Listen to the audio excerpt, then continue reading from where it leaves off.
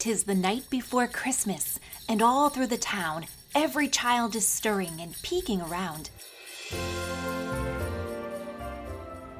I can't sleep, says big sister, and brother agrees. I hear something, he whispers, and crawls on his knees. Could it be? Why, it's true. Santa smiles by the tree. He's unloading his presents and winking at me. Eat your cookie, that's right, Santa, and dip it in milk. Then tiptoe away in your warm fur and silk. Now look, he's left something, a note, 'tis a clue. To sister and brother, here's a mystery for you. Can you figure out where's that house of bread? In the Christmas story. Now, go to bed. Just across town wakes another big brother. Get up, little Bella, but do not wake mother. The siblings peer out frosted windows and gape. Is that Santa's sleigh or a superhero's cape? Whatever his name, he sent us a note. It flutters to the front door. The boy grabs his coat. Who is the ruler in Micah 5:2? Many have guessed. I wonder, can you? The ringing of sleigh bells wakes 3 children next. All snug in their beds. Won't Papa be vexed? They peek through the crack of their large bedroom door. Wrapped boxes pile up on the living room floor. With giggles and wiggles, the youngest boy tries to fall back asleep and close those small eyes. But an envelope blows across the dark room. He opens it, reads it, and thoughts start to bloom. Look for the light, it reads. Follow that light, for that light of Christmas will shine in the night. In house after house, gifts appear by the trees, and messages, clues, float in on the breeze. A peace now sweeps over the sweet girls and boys. They dream of the morning and unwrapping toys. The morning will bring tales of Christmas of old. Can you help the children with the clues they've been told? Hi, I'm your host, Heidi Ilian, and this is Brilliant Mornings. Join us as we ignite a passion for discovering history. This season, we explore holidays in the United States, finding the stories of the people behind them. We focus on the poetry and narratives, written or oral, behind the great men and women of the past. Today, join the Children's Poetry Group as they await and experience Christmas. And remember, in the story of Christmas, you are looking to find 3 things. Where and what is the house of bread? What is the clue in Micah 5:2? And how many lights in the darkness can you find in the Christmas story? The morning of December 24th, an excited batch of children, who especially favor pizza and poetry, donned their snowsuits, grabbed thermoses filled with hot chocolate, and met atop a snowy hill. Ice and snowflakes flew through the air as the club members raced down the sparkling slopes for hours on their sleds. Finally, breathless and sweaty, they gathered atop snowmen chairs for their last meeting of the year. Everyone was excited for Christmas and shared what they loved most about the holiday. I like building gingerbread houses with my family. I like the snow. About Jesus and having fun. I love making snow angels. I like opening gifts near the Christmas tree with my family and listening to the Christmas story. I like to open presents on Christmas, and I like to make cookies for Santa on Christmas with my mom. My favorite part about Christmas is spending time with my friends and family and giving and receiving gifts, said Alicia, the oldest of the group, who decided that now was about the time to start sharing poetry. I have a great Christmas poem for you all, A Visit by St. Nicholas by Clement Clark Moore. 'Twas the night before Christmas when all through the house not a creature was stirring, not even a mouse. The stockings were hung by the chimney with care, in hopes that St. Nicholas soon would be there. The children were nestled all snug in their beds, while visions of sugar plums danced in The children listened intently, picturing St. Nicholas, whom they knew to be Santa Claus. Down the chimney St. Nicholas came with a bound. He was dressed all in fur from his head to his foot, and his clothes were all tarnished with ashes and soot. A bundle of toys he had flung on his back, and he looked like a paddler just opening his pack.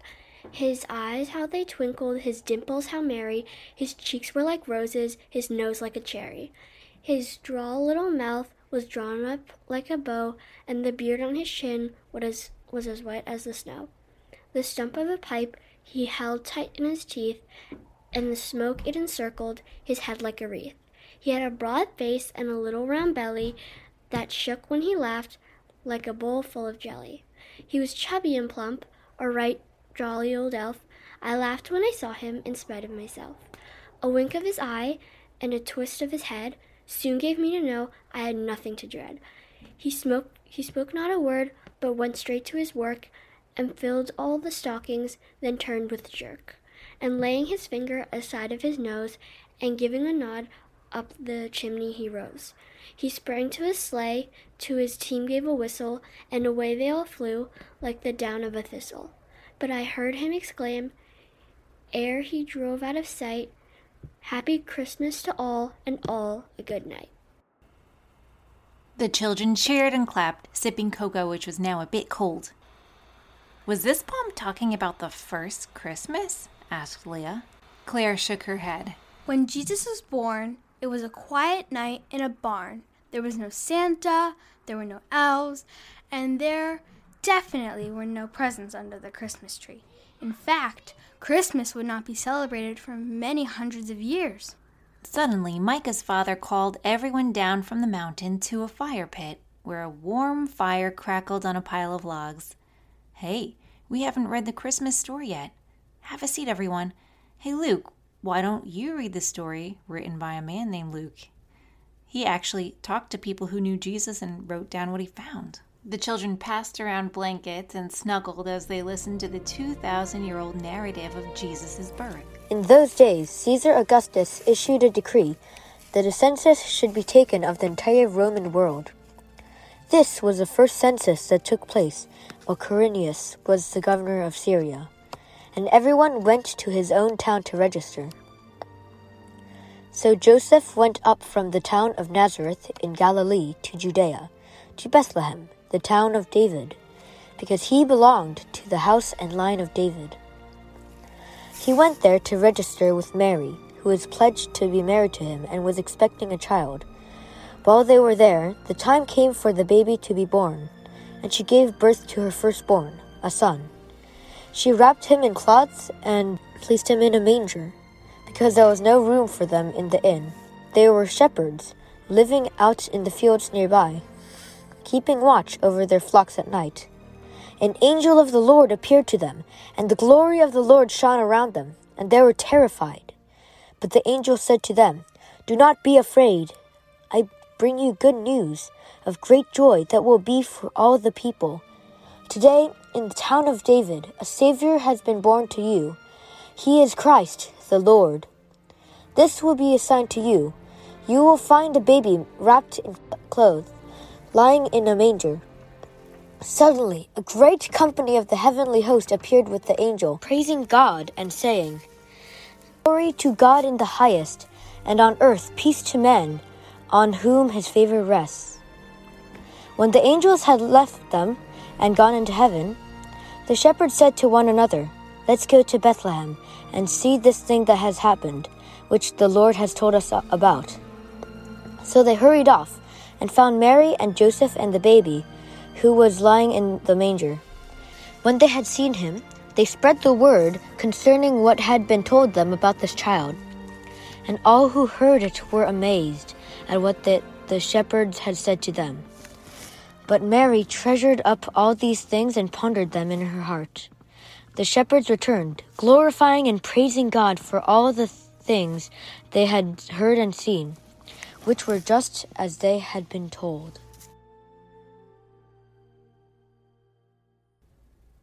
"Wow, that must have been on a cold, snowy day just like today," Teo mused, wrestling with Micah to get their blood flowing.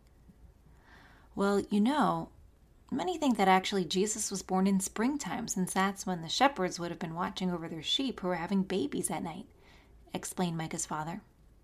The celebration of Jesus' birth was moved to December 25th because many cultures already celebrated the winter solstice at this time. Winter solstice is the shortest day of the year.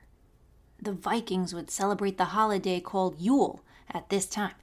They would burn logs, decorate trees, and even hang festive wreaths. These traditions sound a lot like those of Christmas today, but the Viking holiday was quite different because they also believed in many gods and worshiped them. The Puritan Pilgrims did not celebrate Christmas because they felt it was too full of pagan traditions, with parties where people got very rowdy and caused trouble and mischief. Actually, did you know the Pilgrims even made Christmas illegal in America? Christmas illegal? Shouted Peyton.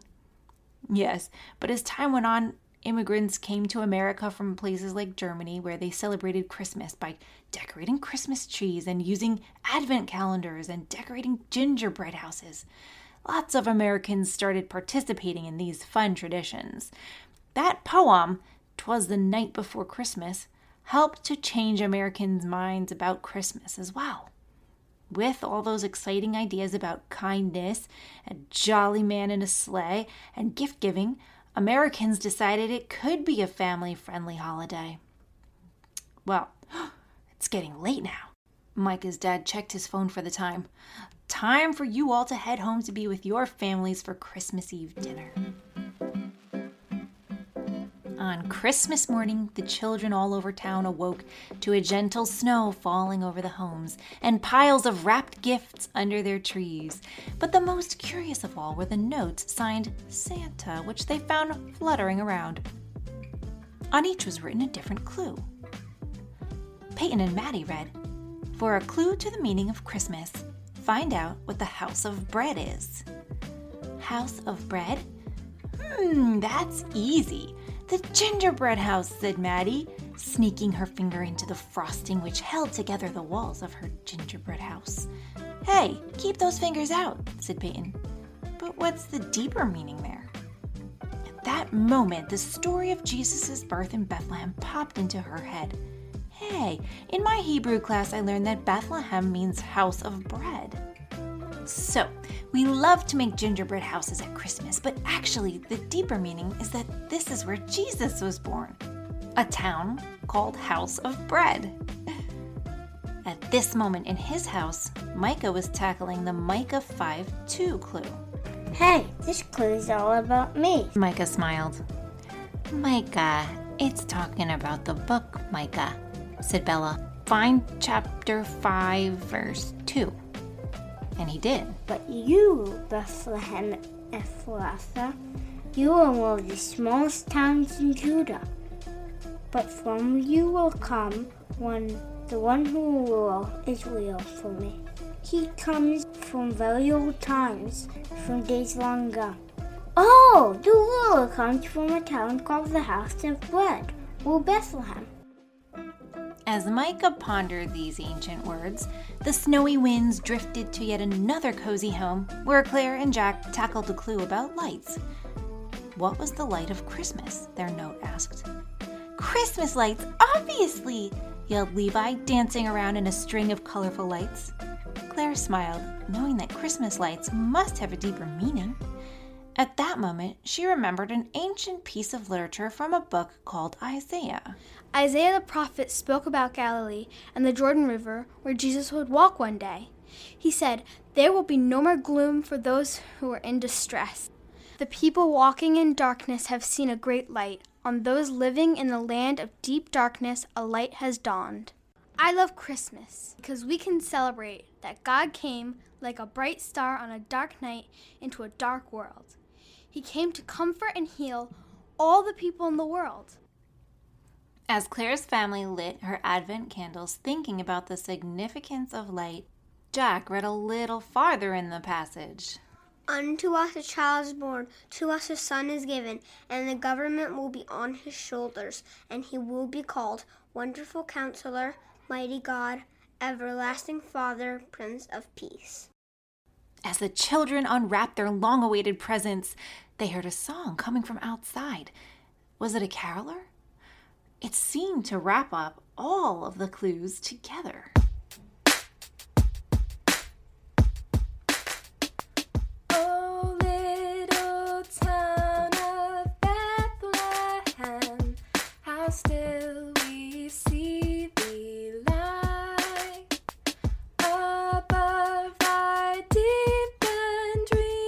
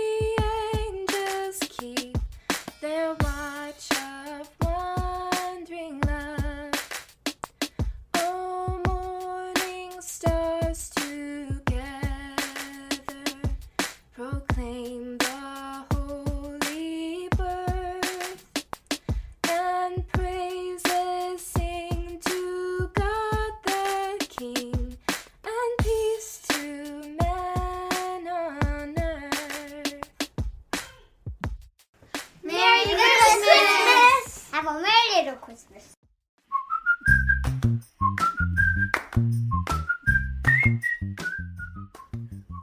Wishing all of our friends all over the world a safe, happy, and healthy holiday. Fröhliche Weihnachten. Feliz Navidad. Buon Natale.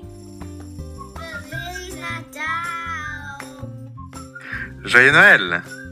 Wesołych świąt. Srdczestwo. Nole hona chwyć. Kirismasin dżema. Merry Christmas. Have a Merry Little Christmas. Go tell it on the mountain, over the hill. Many thanks to our special guests today. What an amazing group for a special holiday. Thank you, Leah, Claire, Jack, Levi, Bella, Micah, and Alicia for telling their favorite part of Christmas. Thank you, Alicia, for reading A Visit from St. Nicholas by Clement Clark Moore.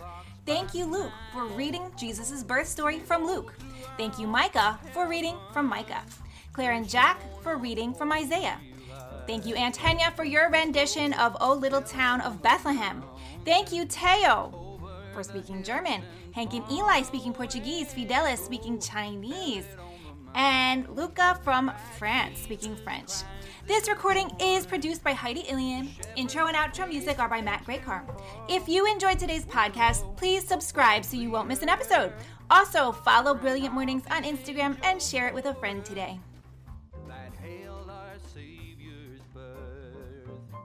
Go tell it on the mountain, over the hills and far away.